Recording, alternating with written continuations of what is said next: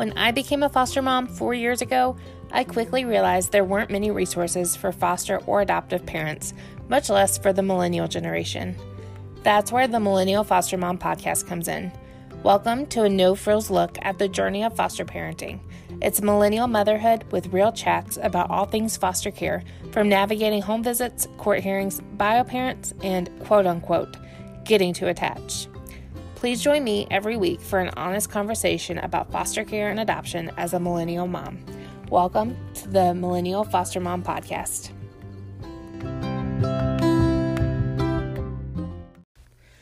Welcome back to the Millennial Foster Mom podcast.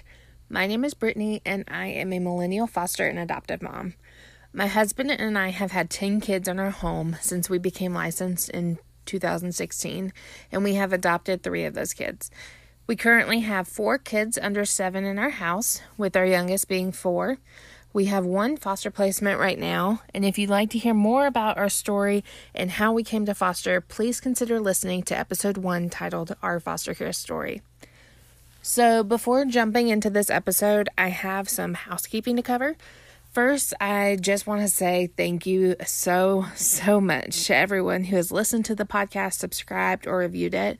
It means the world to me, and I'm so thankful for the response it's gotten so far. I was really nervous to start this podcast, but I'm so glad I did. There have been several conversations I've had stemming from episode 1, so I'm excited to see where this goes. Thank you for joining me on this adventure. Second, in the first episode, I talked about how we dealt with infertility before becoming foster parents. I feel like I kind of need to clarify that foster care was never a second choice or a plan B. I think foster care and adoption was always meant to be our path. And looking back, I'm so grateful that our story unfolded the way it did, even though it was hard to walk through in the moment. For this episode, I thought we could talk about court hearings as a foster parent. Some of what we'll talk about is probably stuff you already know if you're a foster parent and have been to a court hearing, but I thought it would be good to talk about for those who are trying to learn more about foster care or plan to be a foster parent in the future. So just a little disclaimer, obviously I am not a lawyer or associated with the legal field whatsoever. So all I am sharing is my own personal experiences and observations as a foster parent. And the day you're listening to this episode, I actually have a hearing to attend for Carson. Just as a side note, Carson is not his real name. I've changed his name for the sake of his privacy and to comply with privacy guidelines from our agency in the state. This hearing is a bit different, though, because it'll be taking place virtually instead of in person due to COVID-19. This is not something I've done before. Carson's case manager emailed me the link for the video conference for the court hearing, and everyone involved should be on the call. Our last hearing was back in January before the pandemic started, so it should be pretty interesting to see how this unfolds. If you are not a foster parent and are tuning in, please know that typical foster care court cases take place every 3 to 6 months or as needed. Of course, this can change based on the case, but that is usually the minimum time frame. Also, I would just like to say some acronyms for paperwork and even the name the state agencies go by can change from state to state. So even if the name is different, there's probably a similar representation in your state. We have not been to a ton of court hearings in our years as foster parents. Since our kids were transitioned with the intent to adopt, they came to us at the end of their time in foster care. TPR, or termination of parental rights, had already happened. So my experience with court hearings is a bit limited, but I thought this would still be an important topic to cover. Most people avoid going to court as much as possible throughout their lives, but for foster parents, it's a completely different story. I don't really remember court hearings being discussed a lot during our IMPACT training. IMPACT is the 6 to 8 week training program for becoming foster parents in our state. I've heard it called different things in other states though. But I think talking about court hearings is important because you definitely need to be prepared to go to one.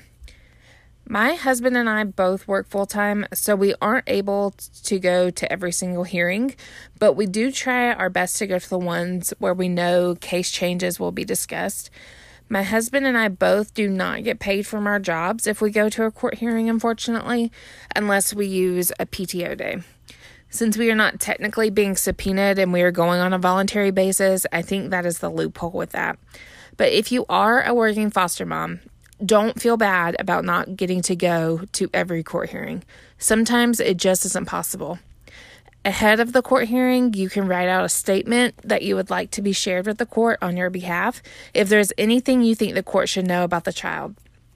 Remember, you are with the foster kiddo day in and day out, so you see firsthand how they deal with trauma, behaviors, and how they react to visitations. It can give the court insight to how the child is handling the situation and if anything needs to be changed for the child's well-being. If there is anything major you would like to share with the court, your case manager should be made aware beforehand.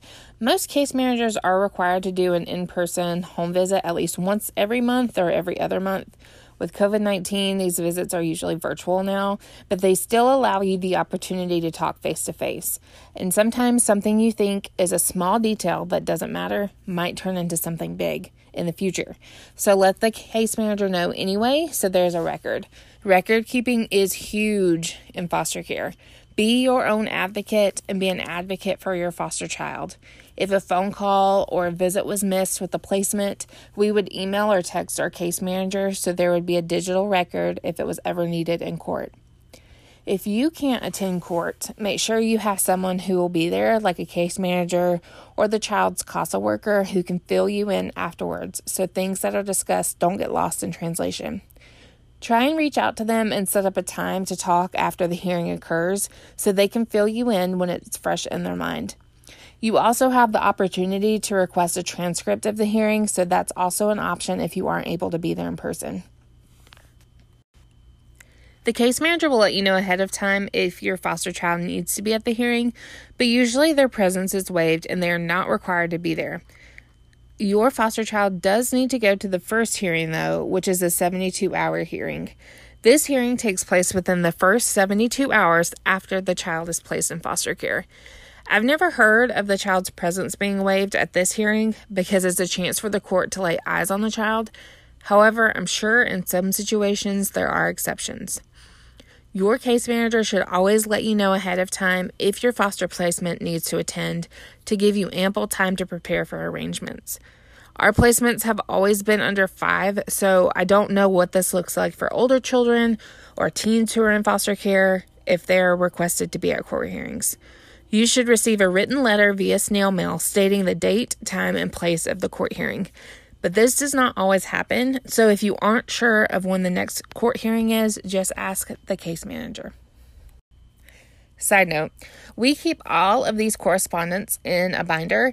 Each of our kids have their own binder that we keep all of their important documents in, like their placement letter, copies of birth certificates or social security cards, if we ever receive them, ISPs, and the child life history, etc.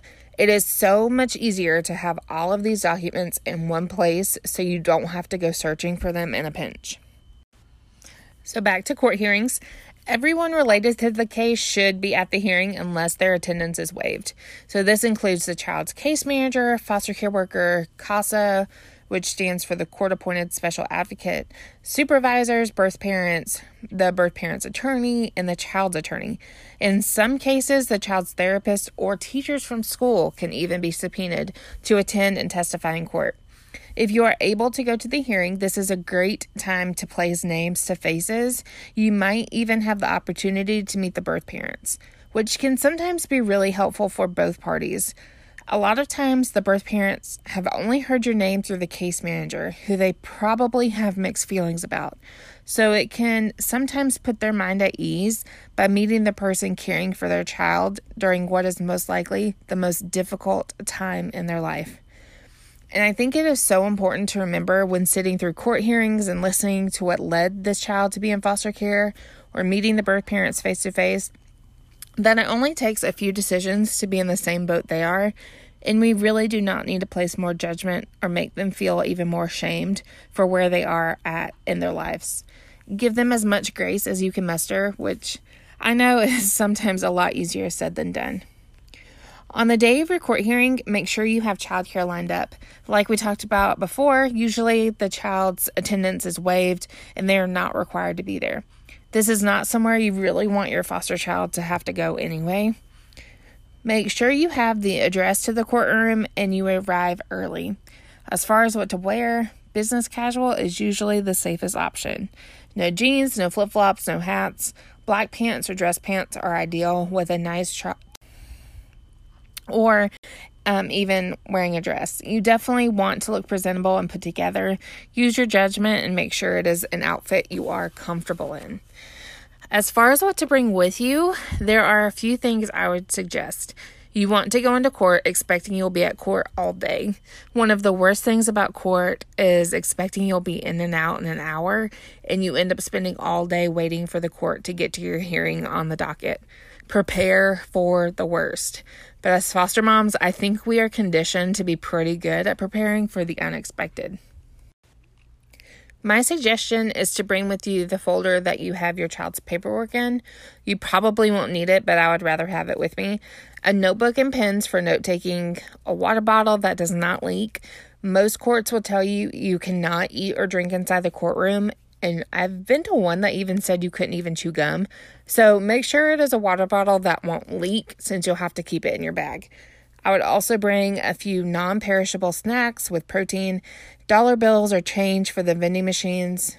You might not need this, but most courthouses do have vending machines. Tissues, because you never know when you might start crying. And yes, I've cried in court before. A portable charger in case you end up being there for a while. Even though during court you can't have your phone, they will request you turn it on silent or turn it off. I always turn mine off because I'm super paranoid it'll go off and they'll confiscate my phone or ask me to leave. And a written statement if you plan to speak during the hearing. Anytime there is a break, I would also try and go to the restroom. And maybe that's just the mom of little kids in me, since I'm always asking them to try and go to the bathroom when we have a second. But the truth is, you never really know when the next break will be. You are allowed to leave the courtroom during the hearing if you need to, but it's super awkward and I try to avoid it at all costs. Plus, you might miss something important being said. So always try and use the bathroom when the court takes a break, even if it's only for a 5 or 10 minute break. If there's anything I missed or anything that you would like to add to the list of what to bring with you, please comment on the Millennial Foster Mom Podcast Instagram page under the picture for this episode. It is definitely best to be over-prepared than under-prepared. So I would, at minimum, bring the things I mentioned. Those are things I wish I would have had the day a progress hearing for my daughters ran over by 5 hours, and the court decided to continue with hearings through lunch instead of taking a break. It was emotionally draining. If you think you want to say anything during the hearing, I would definitely suggest writing it down beforehand or making notes. Make sure you take your significant other's opinions or ideas into account when preparing to speak. Run your final statement by them. It is so important you are both on the same page with whatever is or isn't said. Or, if they will be at the hearing too, decide who will speak beforehand. I've tried to wing it each time I've spoken in front of the court, and while I'm sure I did fine, I totally get tunnel vision and it was very nerve-wracking. It is completely up to you if you want to speak when asked. You don't have to. I've never been called to the stand. I've just said what I wanted to say by standing next to my seat in the courtroom. It's completely up to you and your partner if you decide to speak. I've also had our foster care worker speak on our behalf when I couldn't be at the hearing in person. So I wrote a statement a few days before the hearing, had it submitted to the court, and then she read it during the hearing. When you are at the hearing, make sure you listen. Take notes, and if there is a court term you aren't sure about, write it down so you can ask about what it means later. Sometimes court can move really fast and it can be hard to keep up with what is being said, but try and take in as much as you can so you know where the case stands. On the opposite side, sometimes court moves really slow and there's not much said by anyone, and the case gets continued until the next hearing a few months away. Those can be very frustrating since nothing of significance really happened except checking in with all parties and updates on the case plans. One thing I wish we would have been told about early on is that sometimes you have to sit through hearings that are not your own, and what you hear is not always pleasant. The day I was at court longer than I planned to was because I had to sit through a hearing and someone was being questioned on the stand. It was so uncomfortable, and I felt really bad because there were people in the room, myself included, that had absolutely nothing to do with this woman's case to get her kids back. Things that were said during this hearing are things I still remember to this day, and I occasionally do wonder what happened with her case. On the opposite side, I've also been present for children being reunified with their birth parents, and since reunification is the point of foster care, it is amazing to witness birth parents getting their children back after working so hard. It is something to celebrate for sure. You won't always have to sit through strangers' court cases. Depending on the county or the courthouse, they may have different ways of handling this. For example, when I went to Carson's last court hearing in January, the court reviewed truancy cases first thing in the morning. Each family was called into the courtroom one at a time, and everyone else waited outside in the hallway. Then, once they wrapped up those truancy cases, they called each family waiting for family court. So the only ones in the courtroom were the judge, the professionals involved, and the birth families, and then us as foster parents. Even though it meant a lot more time waiting and more time scrolling through Instagram or answering emails, I really preferred that scenario because it was only the people directly involved with the case who were in the room. So details of the case were not discussed with people unrelated to the case in the room. But every county is different in their protocols for family court, so it might look different in your area. When it comes to adoption hearings, those are a lot different than a normal hearing. By this point, your family will have an adoption attorney who will represent you and your child, and prior to the adoption date, you will go to your DFACS office and sign paperwork, which is basically signing off that you've received everything regarding your child's history, if they do or do not receive adoption assistance, names post-adoption, that you were capable of raising the child, and any information on other benefits the child receives, such as insurance. As of this signing, our kids were discharged from our foster care agency. We are licensed through a private agency, so even though the children were technically still in foster care, it is kind of like a limbo because they aren't technically adopted yet, but they aren't active at the agency. The day of our son's adoption, we had a pretty good crowd of family members along with his case manager, foster care worker, and our family's attorney. No one from the public was in our courtroom. Our judge let us keep the pen from where he signed the adoption paperwork, and that was pretty cool. You receive a decree of adoption following the hearing, and then you receive new birth certificates in the mail a few weeks later. Before our daughter's adoption, it was much more low-key. The judge was about to retire, so he actually just called all of us into his chambers, which, by the way, was very cramped. He signed off on the paperwork, and it was over in about 10 minutes. Adoption hearings are always the best kind of hearing to go to, and since the kids are present, they usually don't last too long. But it's a monumental moment in your family, so try and soak it all in. If you're able to have a friend or family member come to the adoption hearing, designate them to take pictures for you. You'll want pictures. Also, I know due to COVID-19, some adoption hearings are actually having to take place virtually. Our adoption hearings were in 2017 and in 2019, so before the pandemic. If you adopted your child through a virtual hearing, please know it doesn't make their adoption any less special or meaningful. Adoption hearings come in all shapes and sizes.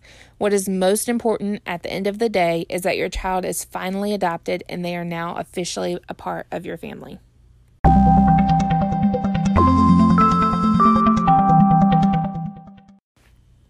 All right, so I think that pretty much sums up court hearings as a foster parent. If I've missed anything or if you have anything to add, let's keep the conversation going. Please comment on the Millennial Foster Mom Podcast Instagram on the image for this episode, which is episode 2. Or if you want to email me at the millennialfostermompodcast@gmail.com, I would love to hear from you. So something I wanted to start doing at the end of the episodes is to do a segment called Roses and Thorns. Sometimes this is also called Highs and Lows, but it's basically where you share one good thing and one not so good thing from your day or your week. And I thought it would be a fun way to wrap up the episodes on a good note, since some of the stuff we will be discussing is pretty heavy. We play this game with our kids sometimes around the dinner table, so it's definitely appropriate for any age, although their answers can get pretty interesting and creative. I'll start with my thorn, which is going to be just a general umbrella of everything going on in the world right now with COVID-19 and social inequalities. But these are conversations that definitely need to be happening. White privilege is real, white supremacy is real, and we all need to strive to be anti-racist. It is not enough to teach white children to tolerate other races or ethnicities. We need to teach them to advocate for those who are being targeted. Stand with them instead of pulling out their iPhone and recording. I am a white woman raising my adopted son who is biracial, so everything going on that's gone on for centuries and up until this point, I try and view through his eyes. I have a lot more to say on that matter, but I'll save that for another time.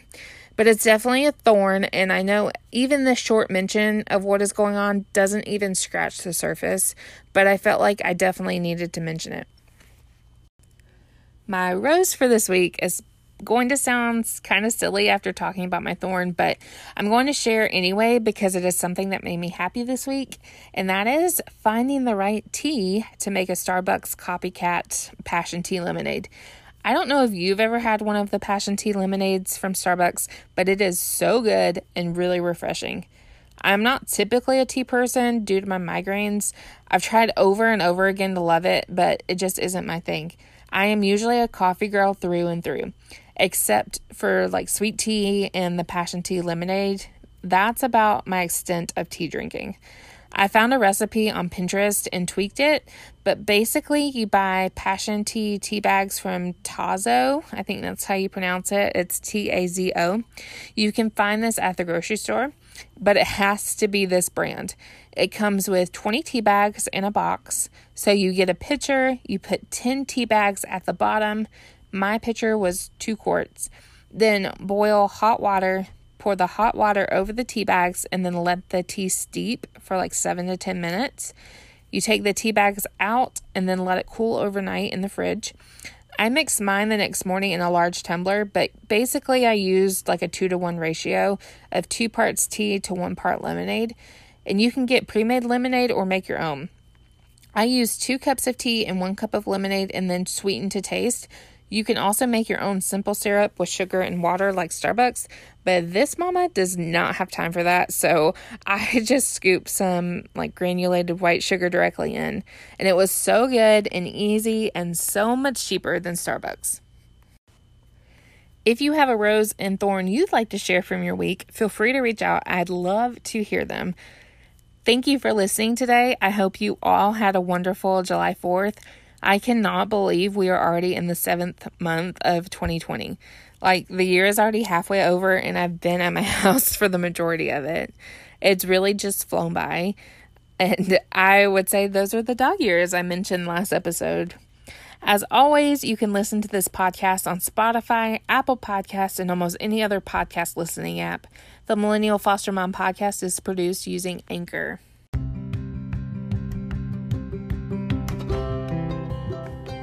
Thank you so much for tuning in today and listening to episode 2 of the Millennial Foster Mom Podcast. I hope this episode was helpful or at least gave a little insight to what court hearings look like in the foster care and adoption world. Please follow the Millennial Foster Mom Podcast on your podcast platform and Instagram. If you have an episode topic or idea, email me at the millennialfostermompodcast@gmail.com. And remember, motherhood is hard no matter how you get there, but together we've got this, mamas. Talk to you next week.